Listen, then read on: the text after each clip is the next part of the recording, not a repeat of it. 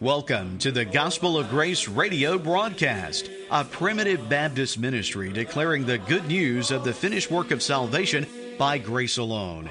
This weekly radio program is brought to you by Elder Joe Nettles, pastor of Sulphur Springs Primitive Baptist Church in Caledonia, Mississippi, and Elder David Wise, pastor of Macedonia Primitive Baptist Church in Ackerman, Mississippi. We now invite you to stay tuned for our message this morning. Good morning and welcome again to the Gospel of Grace radio broadcast. This is Elder David Wise here with you this morning, and we'd invite you, if you're able to come worship with us in person in North Mississippi, we'd invite you to come see us at Macedonia Primitive Baptist Church outside of Ackerman, Mississippi. Go check out our website too, macedonia-pbc.org, and you can also go see Sulphur Springs Primitive Baptist Church outside Caledonia, Mississippi, and both of our churches meet for Sunday morning public worship every Sunday morning at 10:30 a.m. And then also we have a joint meeting on Wednesday nights at 6 p.m. in Starkville, Mississippi at the La Quinta Inn. So we would love to meet you in person. If you are not in our area, we would love to hear from you. If you enjoy our program, you can go to our website at gospel-of-grace.com and you can get all of our past messages, subscribe to our podcast, find a church that's closer to you, and also be sure and send us an email if you enjoy the program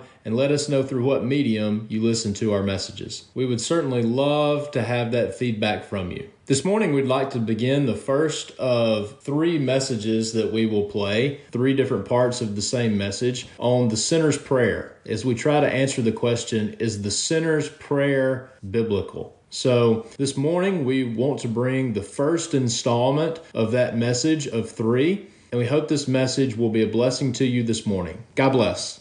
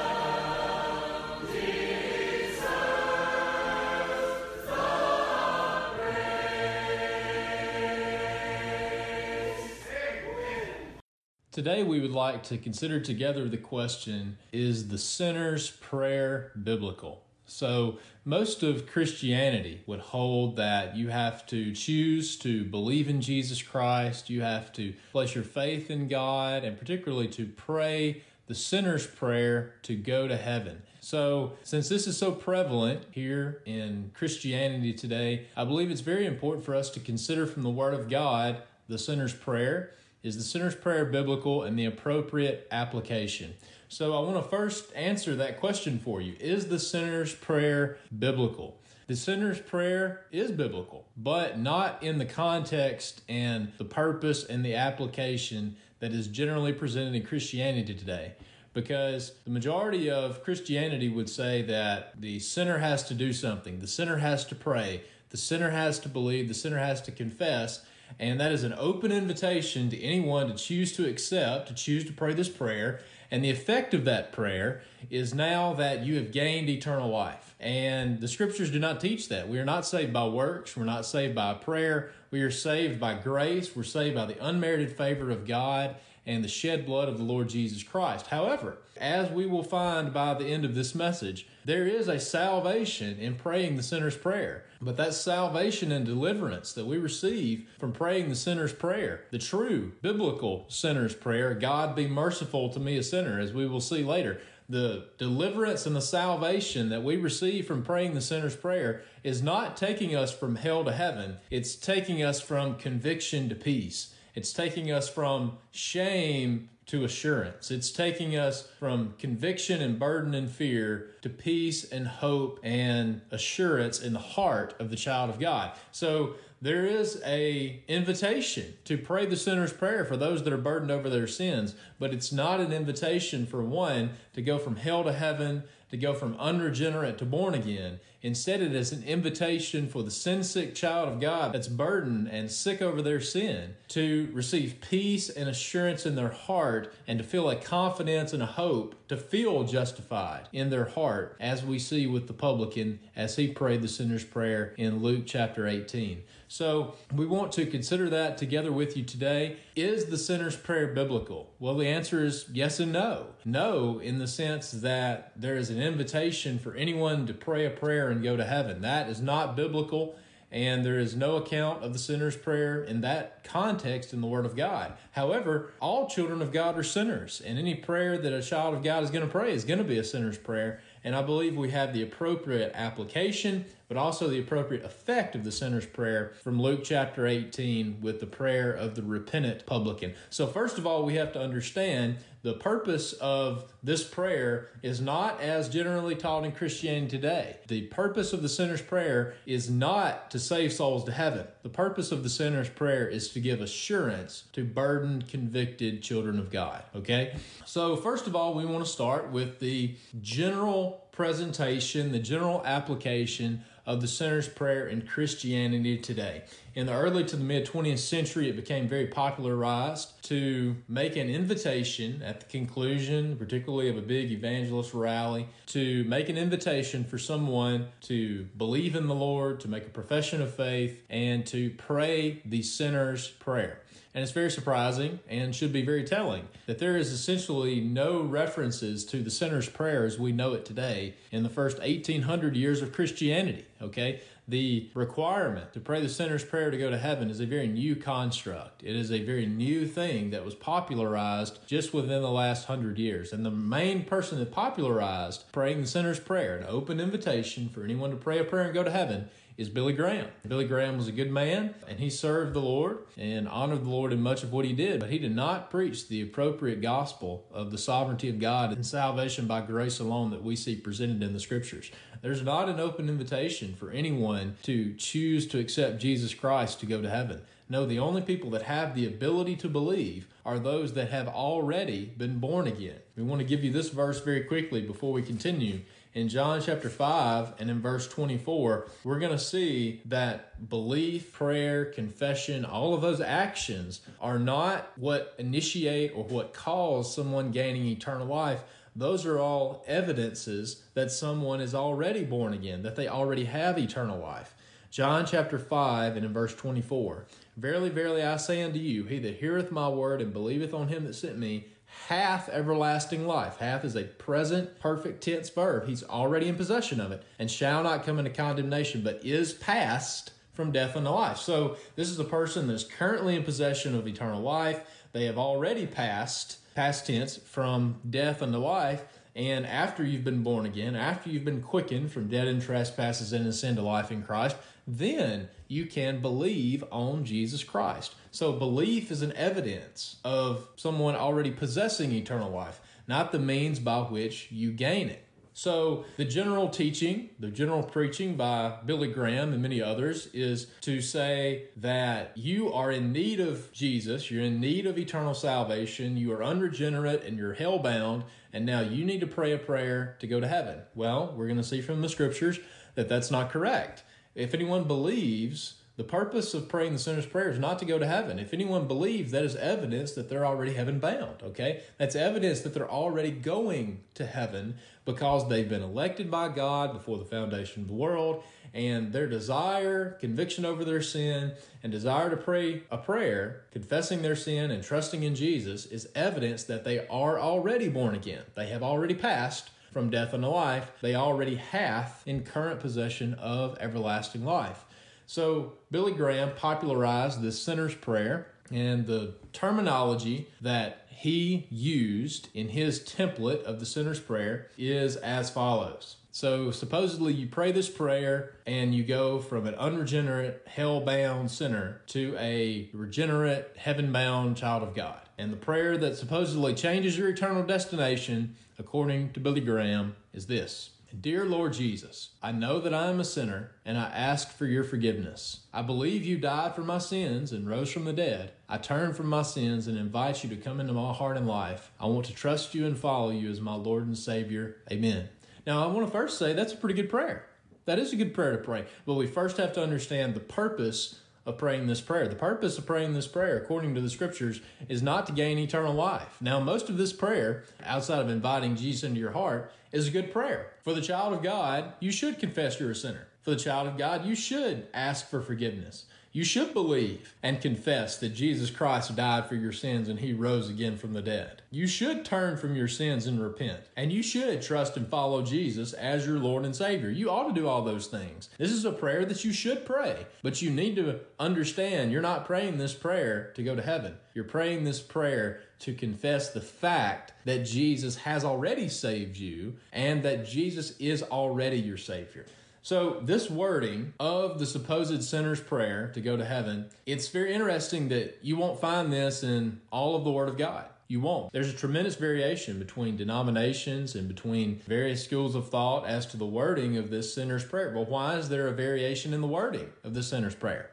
It's because the Word of God doesn't give us the wording. Because there is no verse in the Bible that says you pray this prayer to go to heaven. Of all the Bible, of all the 66 books, 27 books in the New Testament, over 7,500 words in total, and all of the red letters of Jesus' words in the four Gospels, of all of the Bible, there is no command to pray the sinner's prayer to go to heaven. And that may be very surprising to some of you that are listening to this message today, because you've probably been told your entire life in the church that you have to pray the sinner's prayer to go to heaven.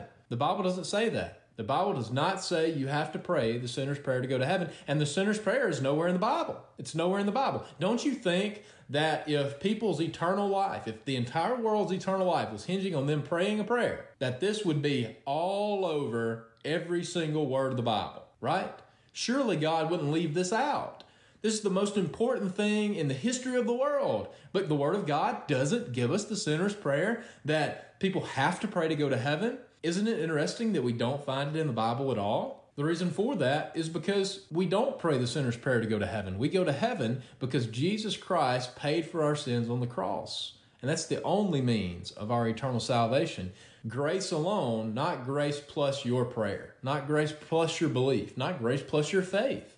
No, we are saved by grace alone. Furthermore, we're not even told anywhere in the scriptures to pray to be saved. Now, we are told in places in the scriptures to believe to be saved. Acts chapter 16 and verse 31 with Paul and Silas and the Philippian jailer. We're told to confess with our mouth and believe in our heart, and then we can be saved. Romans chapter 10 and verse 9.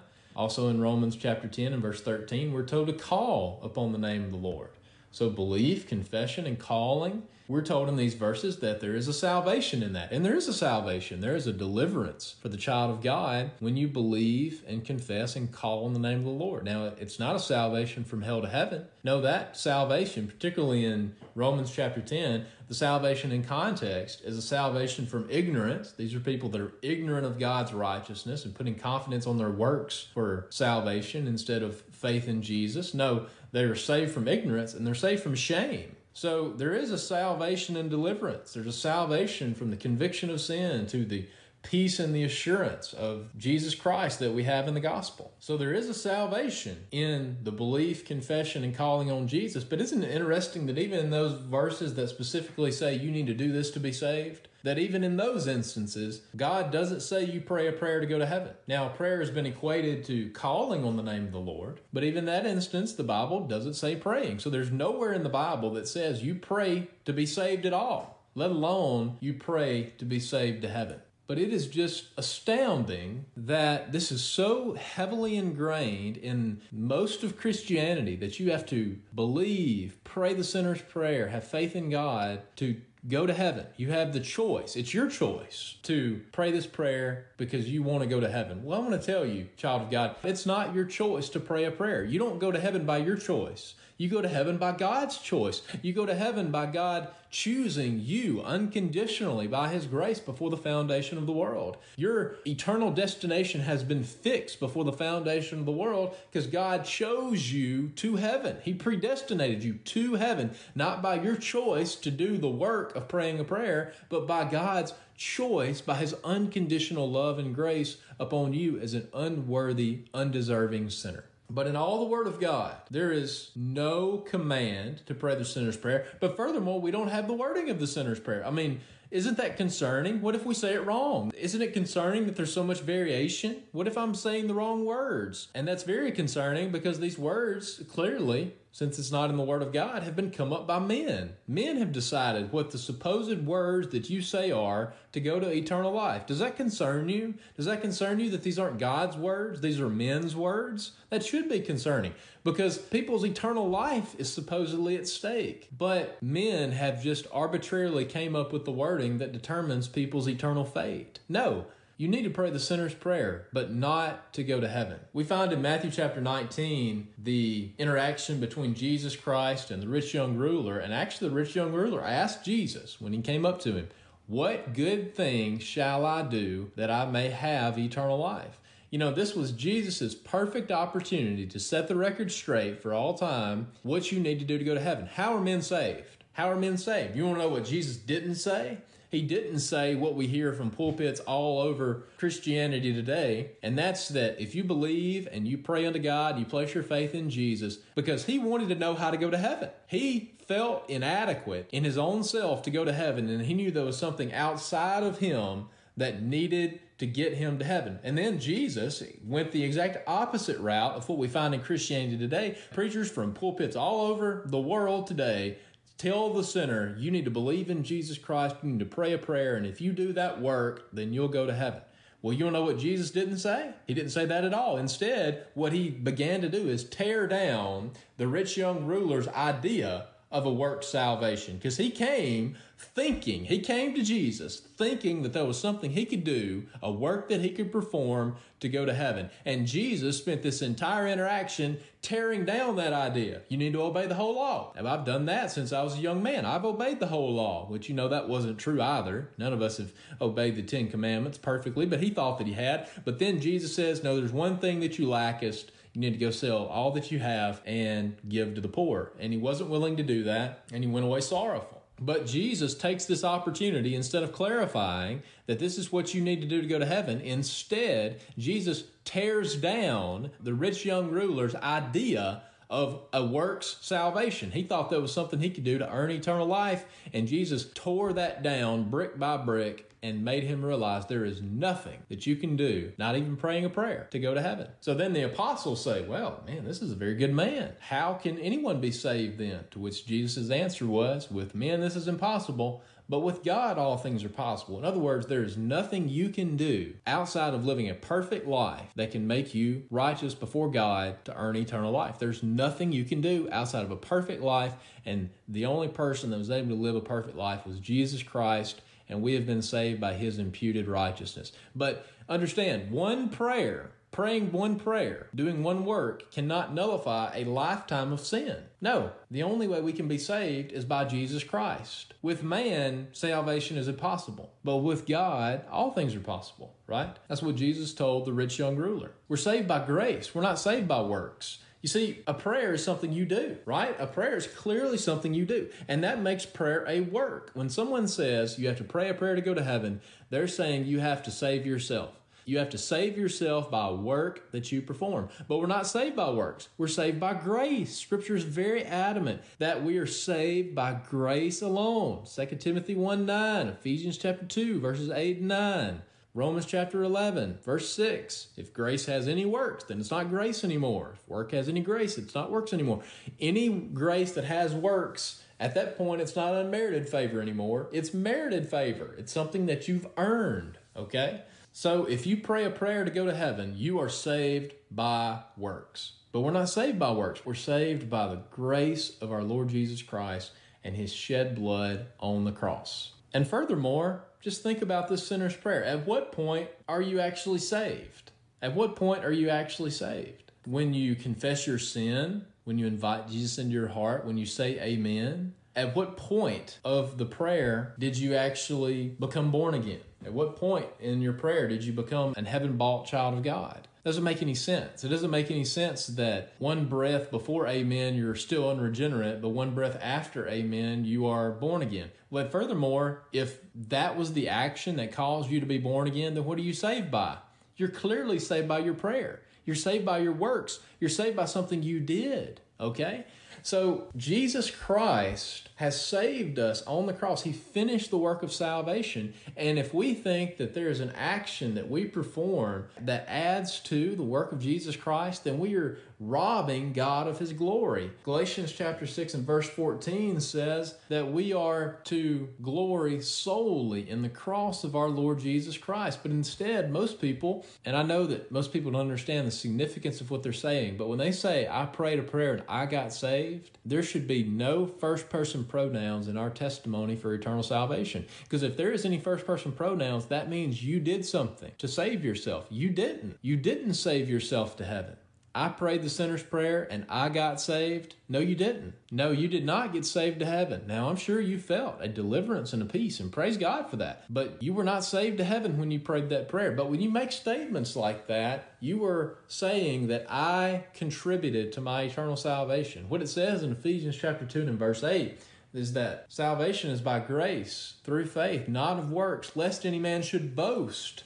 You see, when we do these things that we think that we've contributed to our eternal salvation, our nature is to boast. And there's a lot of people that put their confidence, that truly boast in a prayer that they prayed to go to heaven. And I understand many people do it not understanding the significance of what they're saying. But you're saying that you saved yourself. You're saying that you're saved by works through your testimony, even if you truly believe that you were saved by the unmerited favor of God. That's why your prayer cannot be the means by which you're saved to heaven. No, we're saved to heaven solely by the finished work of Jesus Christ on the cross. Furthermore, we're told to confess Jesus Christ as our Savior and believe in our heart that God has raised him from the dead. That's in Romans chapter 10, particularly in verse 9. Well, anything you confess, that fact has to be true before you confess it. It's obvious that God is not requiring his people to bear false witness to something that's not yet true to make it true. You know, if someone confesses, then that means something's already happened that they're confessing to. I mean, you don't confess to make something true. You don't believe to make something true. Your belief has no bearing on the validity of a fact or a circumstance or an event, right? Your confession and your belief have no validity on anything other than the fact of your individual belief of that fact, okay? So when we confess something, we don't confess something that's not true. You know, if you're unregenerate, when you begin that prayer, but then you confess Jesus as your Savior, well, he's not your Savior yet. You know, if you're not saved till amen, he's not your Savior yet. So you're bearing false witness in the middle of your prayer? That doesn't make sense. You don't believe that Jesus is your Savior to make Him your Savior. No, clearly you believe in Jesus because He is already your Savior. You see, belief is the effect of eternal life, not the cause of it. Wonderful grace of Jesus, greater than all my sin. How shall my tongue describe it? Where shall this praise begin? Taking away my burden, setting my spirit free. For the wonderful grace of Jesus reaches me.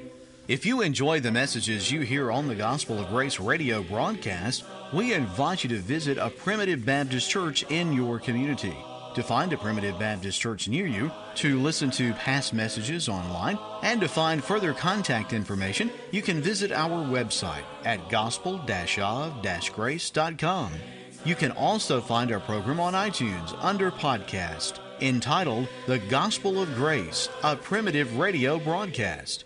If you listen and enjoy our program, we would love to hear from you. You may contact us by email at gospelofgracepb@gmail.com. This program is produced by Sulphur Springs Primitive Baptist Church, 40283 Wolf Road, Caledonia, Mississippi, and Macedonia Primitive Baptist Church, 11 Staten Road, on Highway 15 just north of Ackerman, Mississippi. We would love for you to come and worship with us each Sunday morning at 10:30 a.m. We invite you to tune in again next week for another message from the Gospel of Grace. Until next time, we pray God shall supply all your need according to His riches in glory by Christ Jesus our Lord. Wonderful the matchless grace of Jesus.